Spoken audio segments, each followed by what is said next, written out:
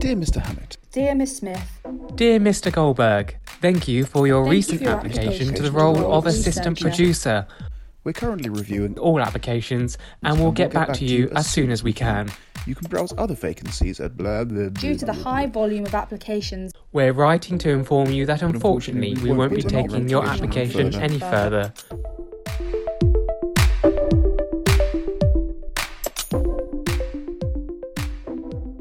Hello, audience members, and welcome back to this week's edition of Jobs Board as we move into the second month of 2021, quite unbelievably. My name's Ollie Hammett. This is George Goldberg. Hi. And Bridie Smith. hello. Hey, guys. How have we been? Yeah, it's been a good week. George and I have been busy doing some lectures. Oh, yeah. Bridie and George have been moonlighting away from the podcast. Or, well, you could call it diversifying the podcast, I suppose. Yeah, it was sad that you couldn't join us, Ollie. I was very sad too. But yeah, to put it into context for our listeners, we were very, very pleased to be invited to give a presentation in was it an event? A sort of... They're doing a lecture and seminar series on basically how to create a podcast. And the students, as part of their assessment, have to create one and come up with an idea. So they were asking us about how we sort of came up with our idea and all the things like branding, marketing, social media, how you gain guests, all stuff like that. And this is run, by the way, by Dr. Lily Cantor. How did it go then? What went down? Paint me a picture. Bryony whipped out some great clips from previous episodes. Oh, some highlights. Yeah, and honestly, I'm trying to not laugh so incredibly hard not to do that, because one of the clips it's a quite recent one from this series. You, Ollie, you're recounting when your boss sent you a link to the I don't know what you call it, the penis children's TV program.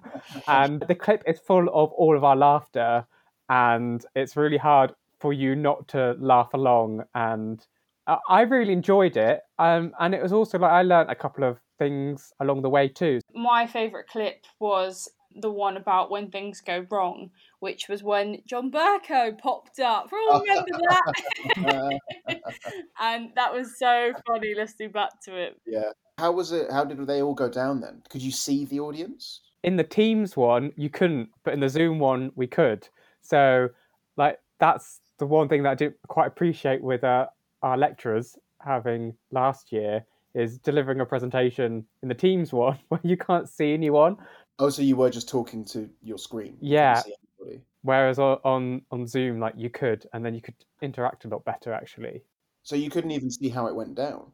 It was weird. It was like sharing the screen. So Bryony was the one in charge, and I was kind of doing a Chris Whitty style of, next slide, please.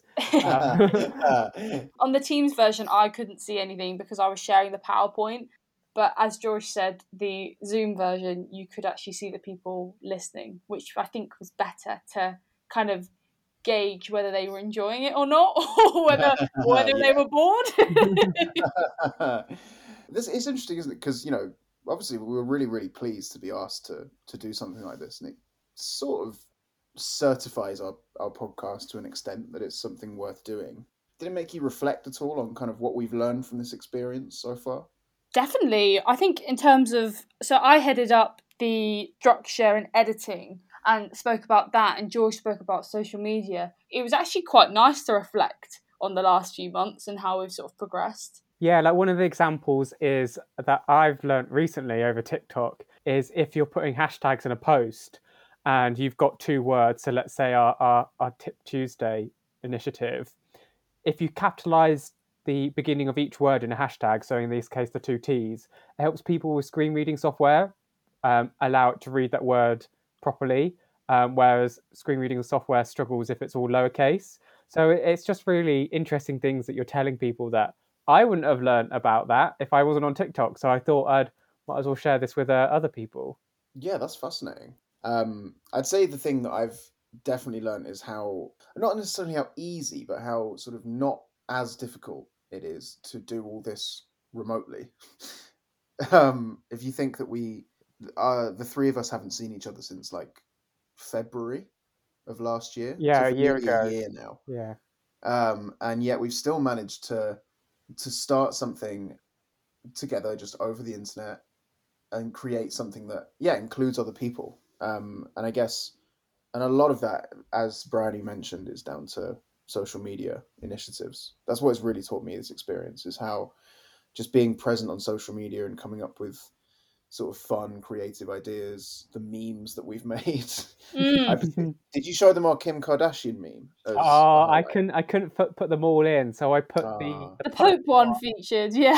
Oh yeah. and the Bernie one with Yes. Bush and Obama on the other To be fair, side. they're more topical, I guess. People might have forgotten about the Kim one. Yes, but that was a highlight. Kim Kardashian's body in your head, Ollie. That definitely was a sight to be seen. I don't know what you mean. That was my body.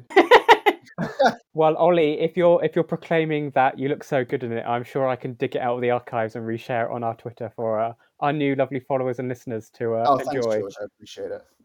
So go to @JobsBoard on Twitter and Instagram to find that. And speaking of sort of doing everything remotely, I thought I'd give a little update on working from home, as I have been in my job for a month. I love these updates. Yeah, don't worry, I've not been stuck in any cardboard boxes lately. I managed to keep myself out of that trouble. What I think one thing I wanted to talk about really about working from home is motivating yourself and feeling that you are contributing enough to your job. On a couple of occasions now, I've had a bit of a sort of imposter moment where I've thought, hang on, I'm not actually, there's nobody here actually watching me to see what I'm doing. And so it's all down to me to be productive and be proactive. And I'd be the first to admit that that's sometimes quite difficult.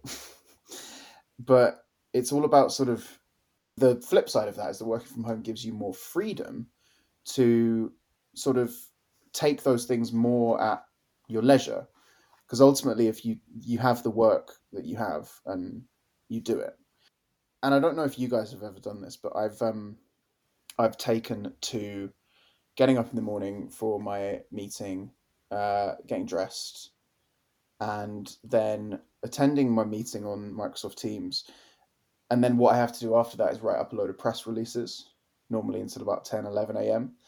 And for that, I've just been going back to bed with some breakfast, with a bit of toast, and writing my articles from there. I think there is no shame working from bed because I'm recording this very podcast on my bed. So What is this, Jobs Board After Dark? it's just especially so I moved back home when the pandemic first started, and I came home to the spare bedroom has a memory foam mattress. So I don't know why my life did not exist with one of these before, because I don't want to leave, and I'm not like actually lying down in bed, like I'm sitting upright on top of the duvet. I might get under it in a sec.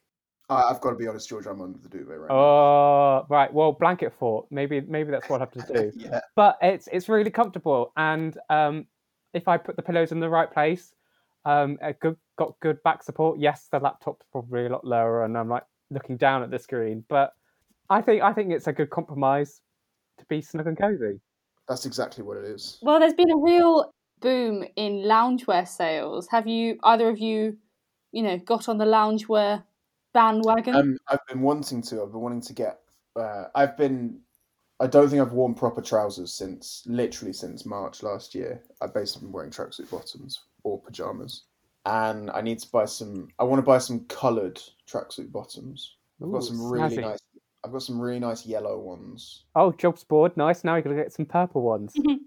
Oh yeah, I will get some purple ones. Could do a Jobs Board lookbook with Bryony. Do a nice fashion shoot. So we should all just model for it. That'll be fun. But of course, my go-to work from home sort of guys is my poncho. I knew you were going to say that. Yeah, I knew you were going to say it. It comes from my time in Mexico and is my most prized possession. Didn't you wear the poncho to graduation? Yes, I did. And I think I came across as a lot cooler than the guy wearing a mortarboard. Well, you definitely put a smile on my face when I saw it. That's good. Yeah, I thought, how many people get married in a poncho unless you attend the Lima School of goat herding or something. Did you say married? Did I? Yes, you did. You said married. I feel like we've got a bit of love in the air. It's good job Valentine's is coming up. Well, yeah, that's true. But, Bryony and I are a little bit older than you, George, and, our biological clocks are ticking. Speak for yourself. So yeah, basically whenever I think of some sort of formal occasion, it turns into a wedding in my head. I could really see you with like a smoking jacket, like a Victorian smoking jacket. Oh yeah, I have one of them, but it's it is a Victorian smoking jacket, but it's covered in like treble clef symbols. Mm-hmm. It's like, I like to think of it as if I were thinner and I could wear it properly, I would look like Freddie Mercury. But I can't, and I'm not, so I don't. Fair enough. Yeah. And that's my kooky wardrobe tip. So yeah, stay tuned for the Jobs Board catalogue coming out soon. It's now time to move it on and get to the second part of the show. And I'd like to introduce our very special guest for this week, Michelle Tile. Hello. Hi. Thanks for joining us, Michelle. Thank you so much for having me. Where are you calling from today? I'm in London, Walthamstow to be exact, from my living room. Yep. So just work from home desk, got my laptop set up. Every day is the same. We were just talking about this actually. Do you ever work from your bed, as Ollie has said that he does? Often, yeah. Okay. Especially if it's like the 10 a.m. meeting, and in my I've left now, but my previous job, we don't have cameras on. So the 10 a.m. meeting, I'm not getting out of bed for that. So I just log on my laptop and just like lie in bed listening. And then when I have to say something, I say something. It's great. So Michelle, what are you up to right now? What kind of work are you doing? So for the past year, since the pandemic, actually, I was doing digital content for an organisation called the Law Society, but I've just left, and next week I'm starting as a reporter for My London, which is part of Reach PLC. Oh, My London is My London is the one with the big red banner. Yes, I think that's My London. Yeah. We actually spoke about that job a few weeks ago, didn't we? A few weeks ago? Yeah. About 2 months ago, probably, when we first saw it advertised. So it's great to get someone on who's actually got it. Hey! Yeah, I kind of just applied on a whim. Like, I saw someone tweet about how there's loads of roles going at Reach, so I was like, I'll go for it. Had an interview a few weeks ago, and they seemed to like me, I guess, and got offered. So it was really exciting because it's my kind of first journalism job, like proper one. So it's exciting to do. That's really cool. And is it going to be mainly digital? Yes, my job title is like trainee reporter, and then I have to file like 5 stories a day on a variety of topics, just like in and around London, a mixture of like kind of press releases and reported things, and softer pieces, I suppose. Yeah, I really remember My London from, I don't know about you guys, but from on our course, which whenever we were looking for a story to cover that week, My London was almost invariably the place that I went to because it had such a wide coverage of everything that was going on, from like really small local issues to Mayor of London stuff. What sort of aspects really catch your eye? What are you most interested in, Michelle? Well, I kind of have cut my teeth on a bit of everything journalism-wise.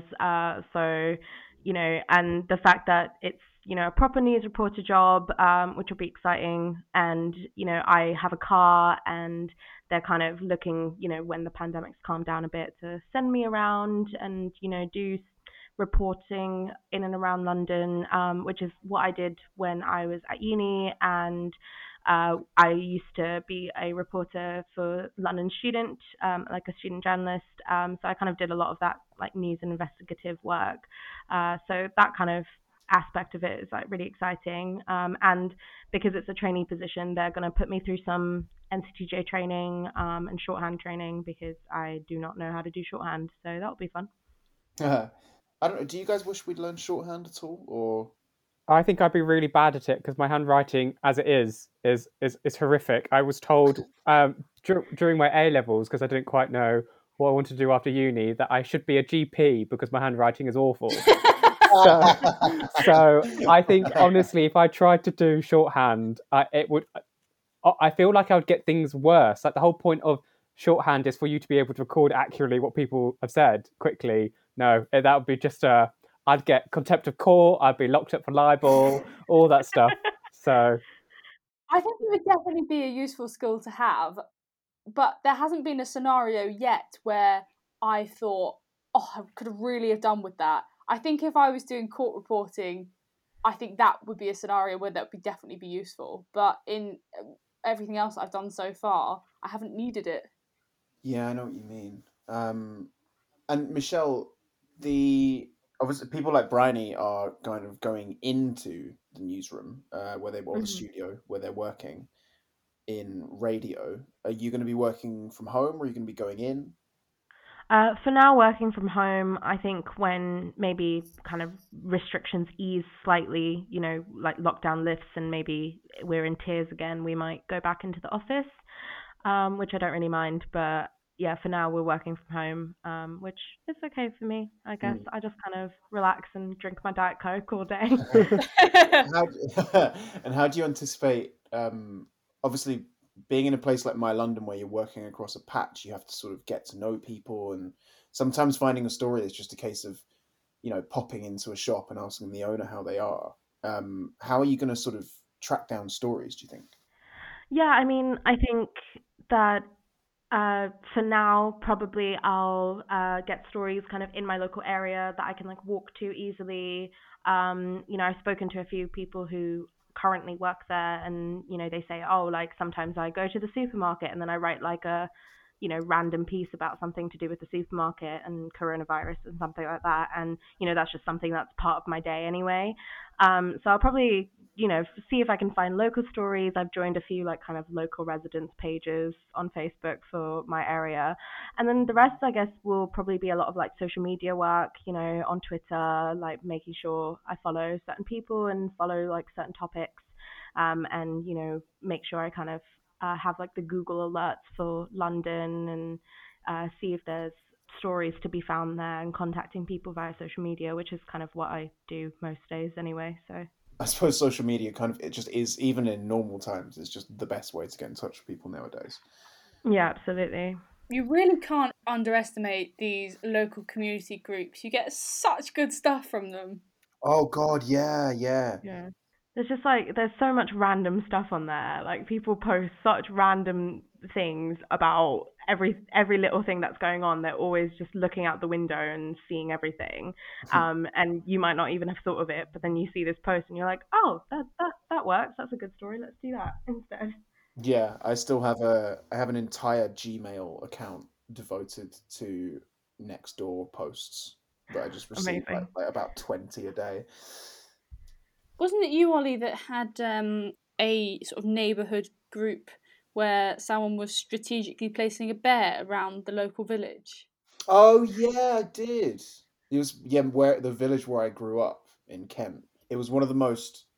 It made me very glad that I didn't live there anymore, because I would have really done something about this. Basically, this woman had it must have been like a 3 or 4 foot stuffed teddy bear. And in an effort to sort of cheer the local community up, she kept like posing this bear in different costumes and scenarios, going to quite extraordinary lengths. Like there was one of him at the beach, and she'd obviously sourced some sand from somewhere, God knows where. But yeah, and she posted these every day in the group, and I had to look at them. Not at the actual beach then, because I'm assuming you're... No, nowhere near the coast. About an hour's drive from the coast. Oh, I see. just madness, absolute madness. And there was a great one about the muck spreading over the farms like last year, because the place where I grew up is increasingly becoming just the commuter belt, and people move down and don't understand that it's the country and that every so often they spread manure everywhere. The summer whiff, yes, I can relate to that. Yeah. Anyway, sorry to go on about that. That's just my rant on Kentish hamlets. Back to Michelle. So you mentioned about how you are going to be learning shorthand, but you did you were at City before all of this. What type of skills do you think you will be applying from your masters to this job? Because if I'm right in saying that you did investigative journalism, which isn't like standard newspaper journalism, so are you planning to kind of do deep dive explorations of stories, do you think, after your traineeship? Yeah, I mean, yes, yeah, you're correct. I did investigative journalism at City, and the kind of skills that we learn in that MA are very applicable to kind of all types of journalism. You know, all types of journalism, you're going to need to be contacting sources, you're going to need to be fact checking, you're going to need to be interviewing, and like looking through information and research. But obviously, investigative journalism is just kind of deeper than like a normal news reported feature, a news report even. I think that the skills that I'm going to be taking with me and using in this role will be being able to contact people and kind of get a quote, and being able to look through data and mine data for stories. You know, if you take, it doesn't have to be an investigative story when you look through data, because data obviously forms everything. So you could go on the Met Police Stop and Search dashboard and look for the last 2 months, and that could be a news story in itself. Whereas an investigative piece might be longer and more informative, and you would look at it on a longer period of time from the Stop and Search dashboard. So the skills, I think, are very transferable. And like I said, we did news reporting in my MA anyway, and I did a lot of news reporting at university in student journalism. So I do have a bit of experience there. And then I think that my MA just kind of gave me the confidence and also the like legitimate skill set, where, I can say, oh, I've studied this at an MA level and therefore I know it, rather than just saying I did it once or twice and therefore I know how to do it. I suppose also it's given you the at least confidence to submit freedom of information requests, FOIs off. Because I remember that was something on our course that is a little bit daunting in the first place, but like once you've done one, get one under your belt, it's a relatively easy thing to do. And I'm guessing particularly in local council stories, I imagine you can send FOIs on how much a council spent on biscuits or something like that. Like that sounds great for My London. Yeah, absolutely. Yeah, that's honestly, I've kind of forgotten everything I studied at uni, but yeah, you're right. We definitely did a lot of freedom of information requests and kind of how to appeal them, how to make them, very specific and refined, that they're not going to refuse you for whatever reason. And those are definitely very useful skills, not just for investigative, but for all journalism, because yeah, like you said, you could FOI local councils about anything, and that's a story in itself about how much they spend on tea or biscuits. But you can use FOIs for bigger stories, for more intense things about funding or parking tickets or anything really, and try to get the information that way, and then use that data to form the basis of your story.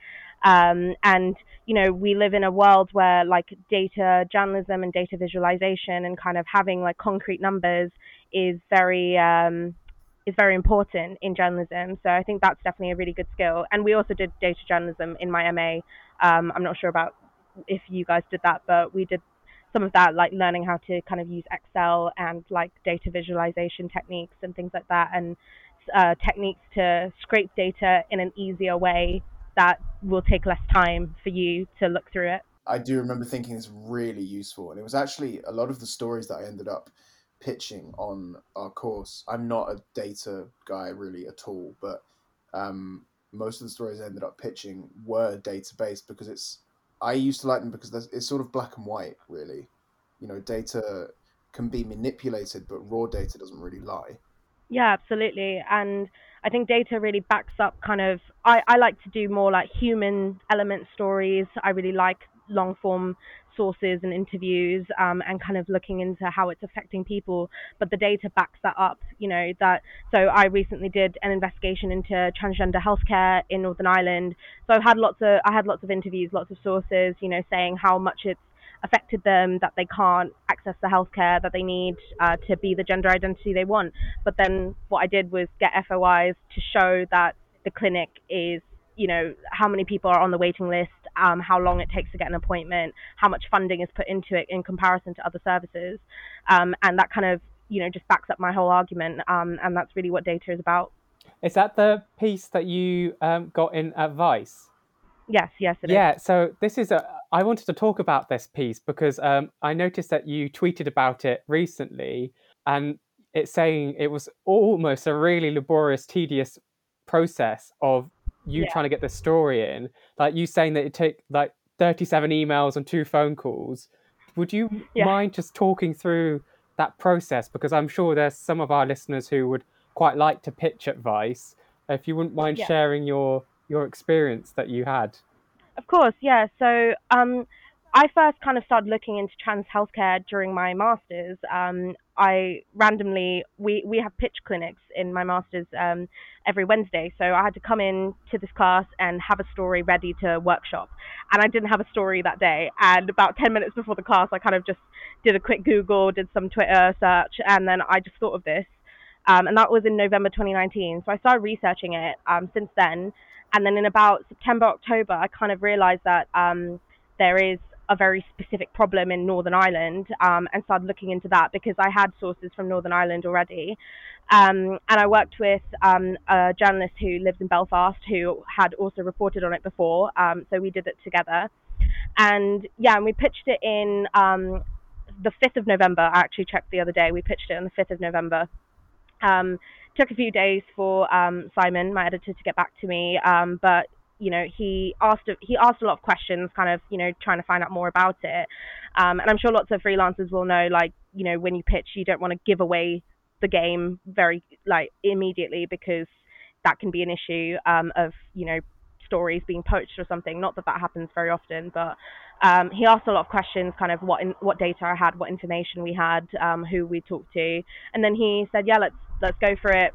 And we submitted it like a week later, and then it just took a lot of edits and kind of fact checking and clarifications on the data, and more data that we needed to find, more research that we need to find. There was it's a 37 email chain in my inbox, and then it came out last Friday, and last Thursday Simon emailed me and he said, could we have a phone call, because I just want to talk through a few things, make sure that they're completely accurate. And one of the things was a comment from the FOI, from the clinic, that said that they are funded for 1.7 full-time staff, and they were a bit confused about that, because it's like one full-time person and one who's like 70% of a full-time person, so part-time, and it kind of looked awkward. So we just had to kind of change it around, make sure that the angle and the story was really solid. Pitching to Vice, I've pitched to Vice so many times. This is the first time I've gotten an article, and it really is just making sure that your story is really for their platform, that's their audience, and that it's a really strong story. Like, I had all the data and all the sources to back it up, and it's kind of exclusive information to me that no one else could do. And like I said, I've spent over a year researching this area, so I had a lot of knowledge of it. So anytime he kind of came back to me with questions, I could say, yep, I know that immediately, or have that link, or I can find it in 3 seconds. And I think that was a really good way of kind of building that relationship and making sure that you are the right person to write it, because you just have that knowledge. Of course, I'm not a trans person, so I don't know it from that experience, but because I am in the queer community, like I identify as queer or bisexual, when talking to a lot of sources, I could kind of put them at ease because obviously trans people are quite wary of the media. And so I could kind of put them at ease, say that I'm not, looking to vilify them in any way and not, writing tabloid journalism that might, bring abuse onto them. And I think they really appreciated that connection. And that's really how I kind of got people to trust me to talk to me about it. Yeah, that must be so important for, as you say, like an investigative piece, a long form investigation to really do the groundwork and make sure it's all done properly, not quickly. Absolutely, yeah. Investigations take a really, really long time. Like if you think of like the kind of biggest investigations that we've seen in journalism the last decade, so like the Spotlight film and Me Too, with Harvey Weinstein, all of those took years, and it's you have to be really careful of kind of what you're saying and of what you're writing, and it takes a really long time, but it's really worth it for me, at least at the end, to see it out. But I would say that like as a freelancer, doing investigations kind of may not be worth the time and effort that you get from the like fee, for instance. But I really enjoy it. So you were talking about how you're a member of the LGBTQ plus community. Being someone queer, I'd argue as a gay man that realistically, yes, there needs to be a lot more representation of this. But out of all of the other ones under the umbrella, I think we probably get represented the most. How do you feel as an individual who identifies as queer is represented not only in news stories but also in newsrooms?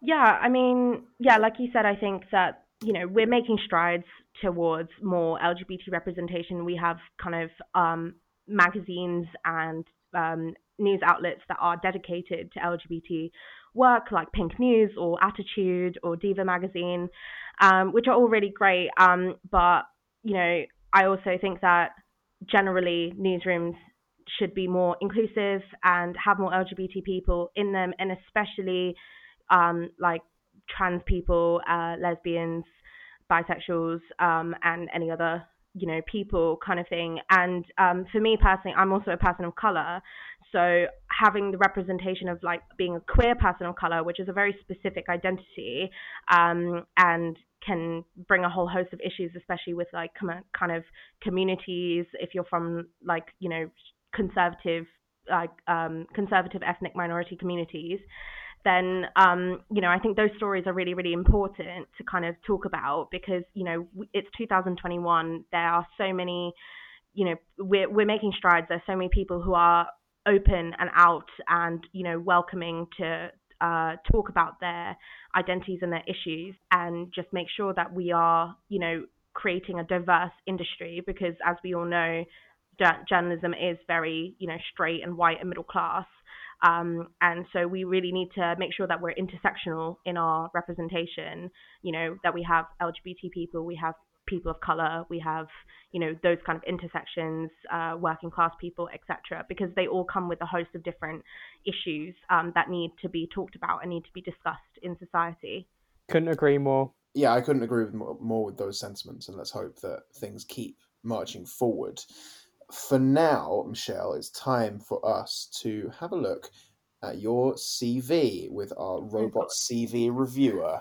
And, and without further ado, I'm going to hand over to Mr. George Goldberg. Thank you. Oh gosh, you don't need to be worried. Like, don't worry, it will all be constructive and useful and all that kind of stuff. Like, it's funny, every single week when we get a lovely guest on, they're a bit apprehensive. We're all friendly bunch of people here. A lot of large organisations now use things called applicant tracking systems, or ATSs, and they will use this as part of their recruitment system to help sift out people. It will scan for keywords, and what will happen is it will convert all the text on your CV it will squish it down into like one column. And what we've noticed on a lot of people's CVs is they make use of two. And this often has a lot of issues. And what we do is we score you against 100, and then we try and put you on our leaderboard. So I thought I'd just quickly run through of the season 2 people who are on our leaderboard. So we've currently got first place Aaron with 81 points. We've then got Tim, who is down at 8th place with 66 points. We've then got Beth, who was on last week in 10th place with 60 points, and Robin Bless in last place with 56 points. So we're spanning from 81 to 56. Now, Michelle, do you think, where looking at your CV, where do you think you might trip up, or where you might also score quite highly? I'm scared that I'm gonna like be the last person, be like 20 points or something. That's kind of fear right now. I mean, I don't know. I kind of use this CV in that it's landed me roles and hasn't been too problematic in the past, so I guess it's not too bad. I suppose in terms of kind of having it scanned, my CV is like designed and not on a Word document, so that might cause problems. And it's also in like capital.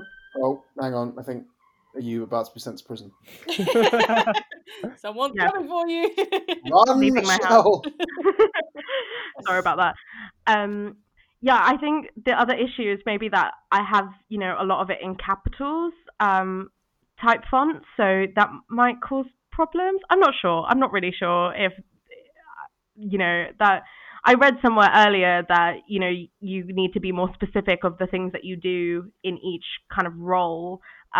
So maybe that's where I might fail slightly, because I kind of just say a bit of generic stuff, like responsible for writing and editing. So the one decision I wanted to know about was you've included a picture. Have you been told to include one, or is this just a stylistic choice that you thought you'd include yourself?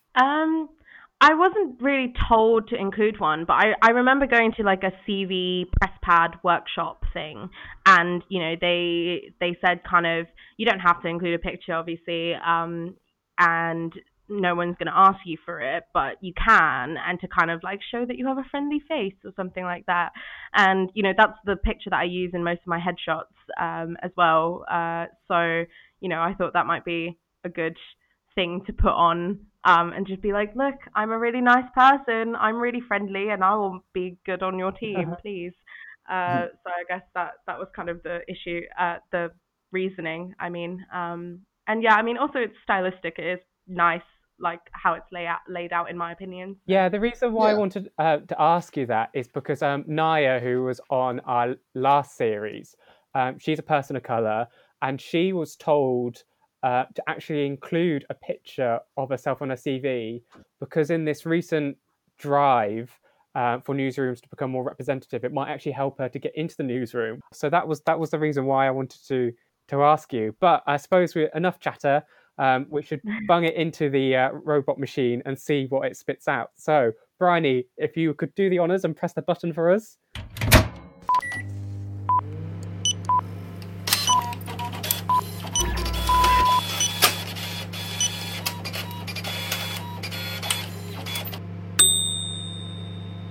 So, out of a score of 100, Michelle, you got 85. So it means oh my god! that you are now the top of our leaderboard. So Aaron now shifts down to second place. So, and I must also say, this is the first time that I've seen this like robot turn green. It is actually like with envy. Or... Well, I clearly am, because I like this. This is a great CV if it's clearly got the score this high. But yeah, it's the first time that the score has like gone. Yep, cool, like passed. That is excellent. Wow. Very good. Thank you. Wow. I mean, my like little competitive spirit is like, yes, this is so good. I'm really happy. That's incredible. I mean, yeah. Thank you. Wow. I mean, I was really scared of this robot, but now I love him. He's my best friend. I'm going to be honest with you, I was a bit worried because your CV is very nicely presented. I thought it was going to be a classic case that it was beautiful to the eye for a human, but not a robot.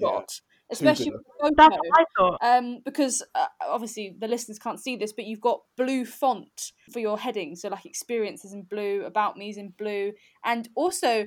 You've actually got columns! No. Yeah. Well, so when I did student journalism at uni, I was also the designer of our student magazine. So I kind of like learned how to use kind of InDesign and Canva and things like that and lay it out really nicely.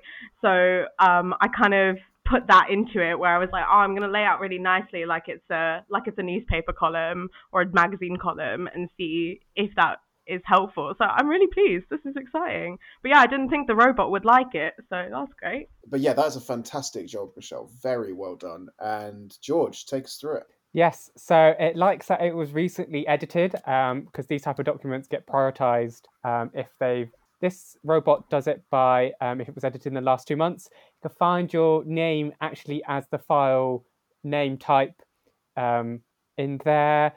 Good size, good amount of pages. Word count is in the recommendation between 350 and 800 words. It likes the amount of font colors on there. It's not complaining about that, but for some reason, the one thing where you slipped up was it thinks that you've got 7 font types on there. But looking at there, I wouldn't say there is that many. I'd say there's probably 3. So I don't quite know about that one. Moving on down to structure, it can find your key sections, your contact details. It's laid out in the right order where you've got your experience in chronological order. Content-wise, again, can find your phone and email. One thing that it thinks that you should put in is a LinkedIn profile.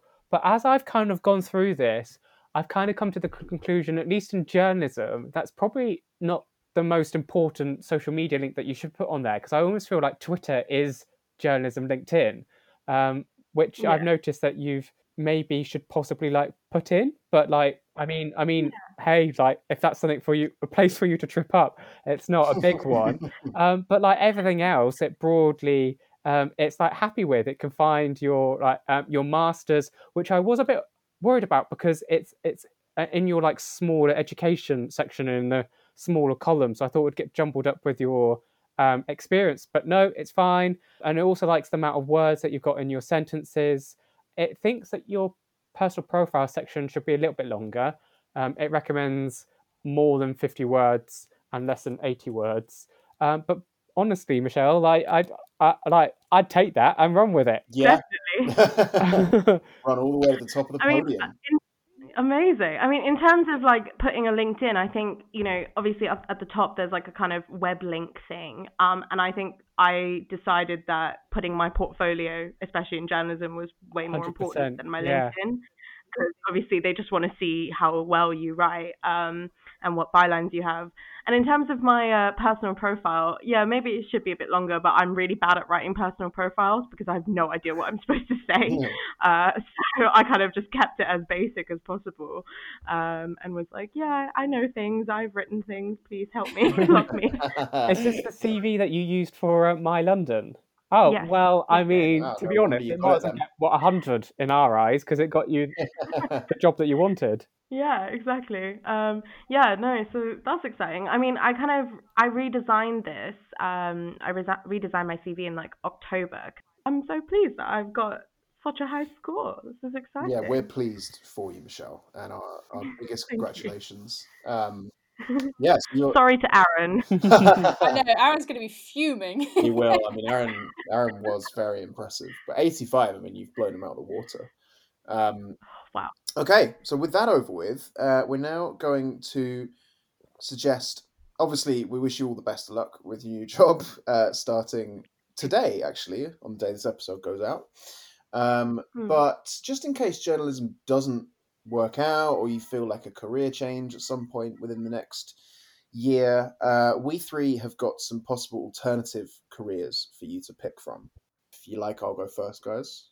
That sounds like a plan. I just want to remind you guys that I've won 4 so far. You don't have to remind me, Bryony. You've won every single one so far this year, which is really annoying. So yes, Ollie, you go first. Okay, so obviously I was trying to do some sort of sleuthing on Michelle by looking at Twitter, by LinkedIn. That's what I normally do, and I find out a personal detail. And I couldn't really find anything, Michelle, because while you're very present on Twitter, it's very journalism related. So, and then I thought, hang on, I'm investigating Michelle here. She's an investigative journalist.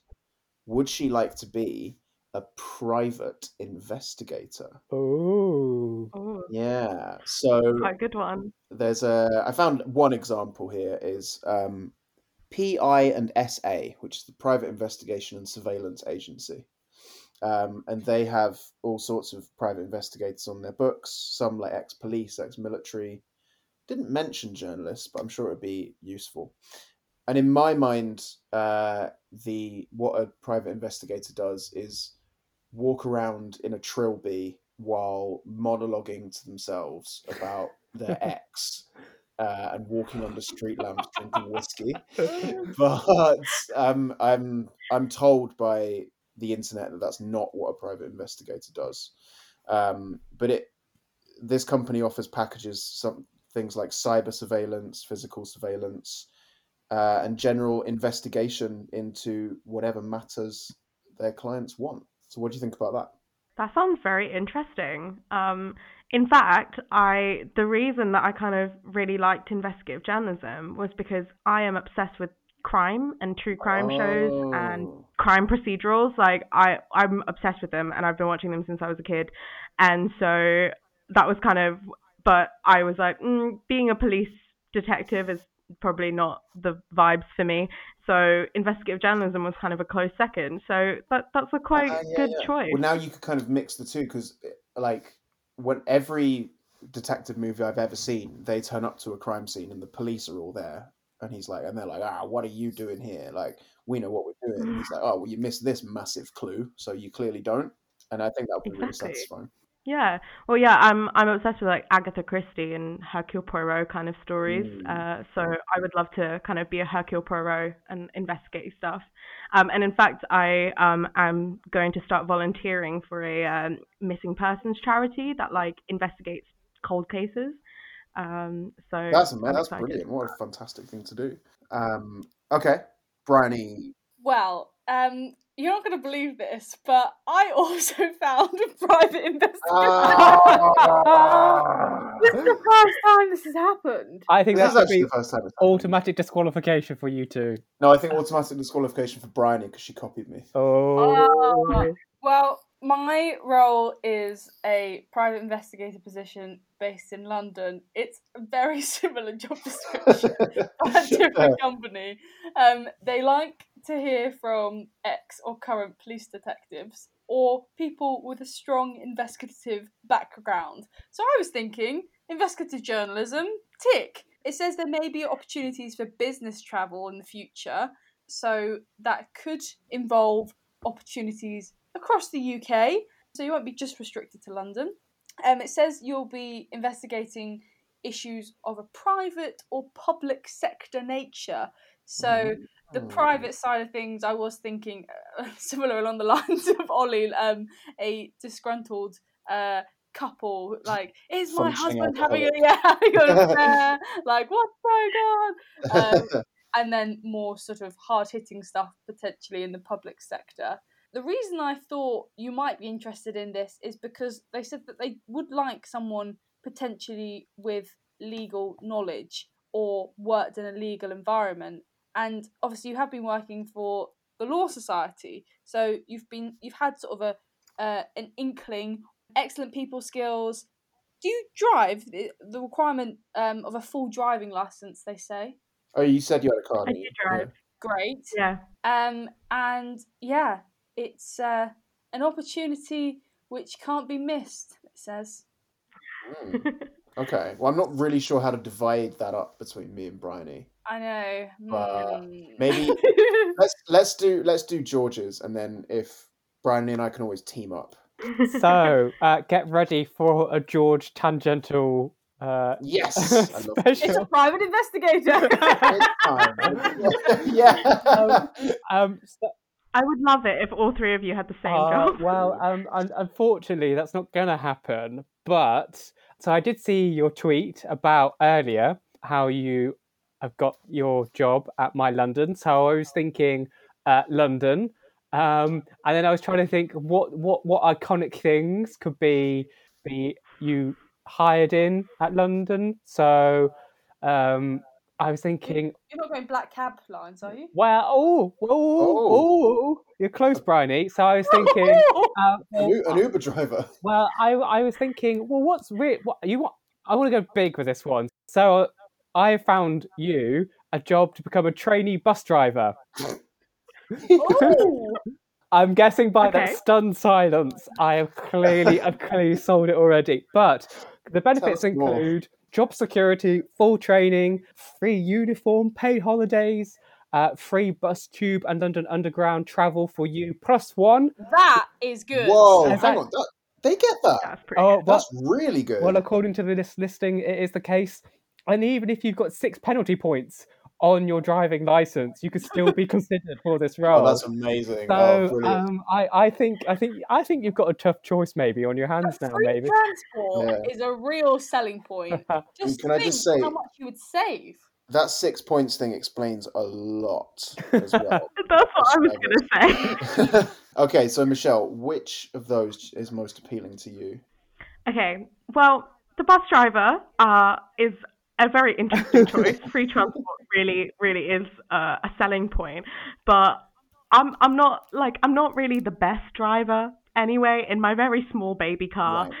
and I cannot park at all, and so I think maybe that's not the best choice because I feel like I would endanger a lot of London if I became a bus driver.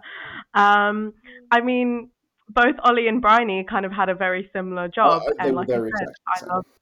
I love crime. So I think private investigator really is the way. So maybe you should like split the point between you. Yeah, I Yeah, think that's probably fair We'll enough. have to, won't we? I can't believe it. That's never happened. Yeah, that hasn't happened ever. It's weird, and now I think about it, it's weird that hasn't happened before. Mm. Why hasn't it happened? Wow. I've just seen another job here, Michelle, for forensic fire and explosion investigators. Oh, that sounds really Just interesting. like- I used to want to be a forensic scientist as well, but then I realized I was not good at science. Oh, Yes, Yeah, I actually went through a similar phase after watching the BBC programme Silent Witness. That's a good Have you program. not seen that? I Yeah. thought I could do that. yeah. Yeah, I mean, I think private investigator is really the way to go. I have been watching crime shows for the last 4 days, so The last Yeah. 4 days. Why specifically the last Well, 4 days? well, basically, I found out that all 15 seasons of NCIS is on Amazon Prime, and so I just put it on, and I've just been watching it continuously. Like I just let it play, and I just have it in the background. I've seen it before, but I just have it in the background. Fair enough. So it's fine. Okay, I think that's probably as good a place to leave it as anywhere. So if you're ever in legal trouble or your company is within the next year, you know where you can call Michelle Tile PI.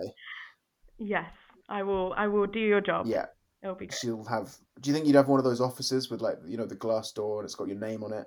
Yeah, I'd love that. I mean, your view of a PI with a trilby hat, kind of walking under the streetlights, is really what I aspire to And it's be. Yeah. always raining. It's always raining. Always, Yeah, it's always yeah. raining. He's always got a cigarette in his hand. That's perfect. Yeah, That's what I envision my life to be. and like a bottle in a brown paper bag. Exactly. Use. Okay, well, we'll look forward to the movie they make of you. And just before we go, we've got time for our Job of the Week. Job of the Week. Job of the week. Job of the week. Job of the week. So now, okay, Bryony, what is our Job of the Week? So our job of the week this week is Oh. multiple position again. Whoa. Oh, I know. ITV have just dropped a load of training schemes. They've got a new production training scheme where they'll fast track new and diverse talent into a variety of roles. So it's a 12-month full-time contract. They've got them with their production companies as well. They've got ITV Studios Entertainment, ITV Studios Drama, Potato. They've got loads of them out there. Can I just clarify that Potato is an ITV-owned production company? Bryony didn't just randomly say the word Potato there. So applications have just opened and they close on the 19th of February. So you haven't got long to apply, and placements will begin in May. So it's a fairly quick turnaround, which is quite good. That is good. Big old employment drop from ITV this week, which is always good to see. So we'll be tweeting the link for that out, and you can find that at JobsBoard on Twitter and Instagram. Thank you again so much to Michelle for being our guest this week and for smashing her way to the top of our leaderboard. Thank you so much for having me. It's been really great. Honestly, I've listened to you since like the first episode, so this is really exciting for me to be on your podcast. That's great. Well, I'm glad somebody has been. Yeah, keep in touch in the future, and thanks very much. So it's good. You too. Yeah, and it's goodbye from me, Ollie Hammett. It's goodbye from George Goldberg. Goodbye. And it's goodbye from Bryony Smith. Goodbye.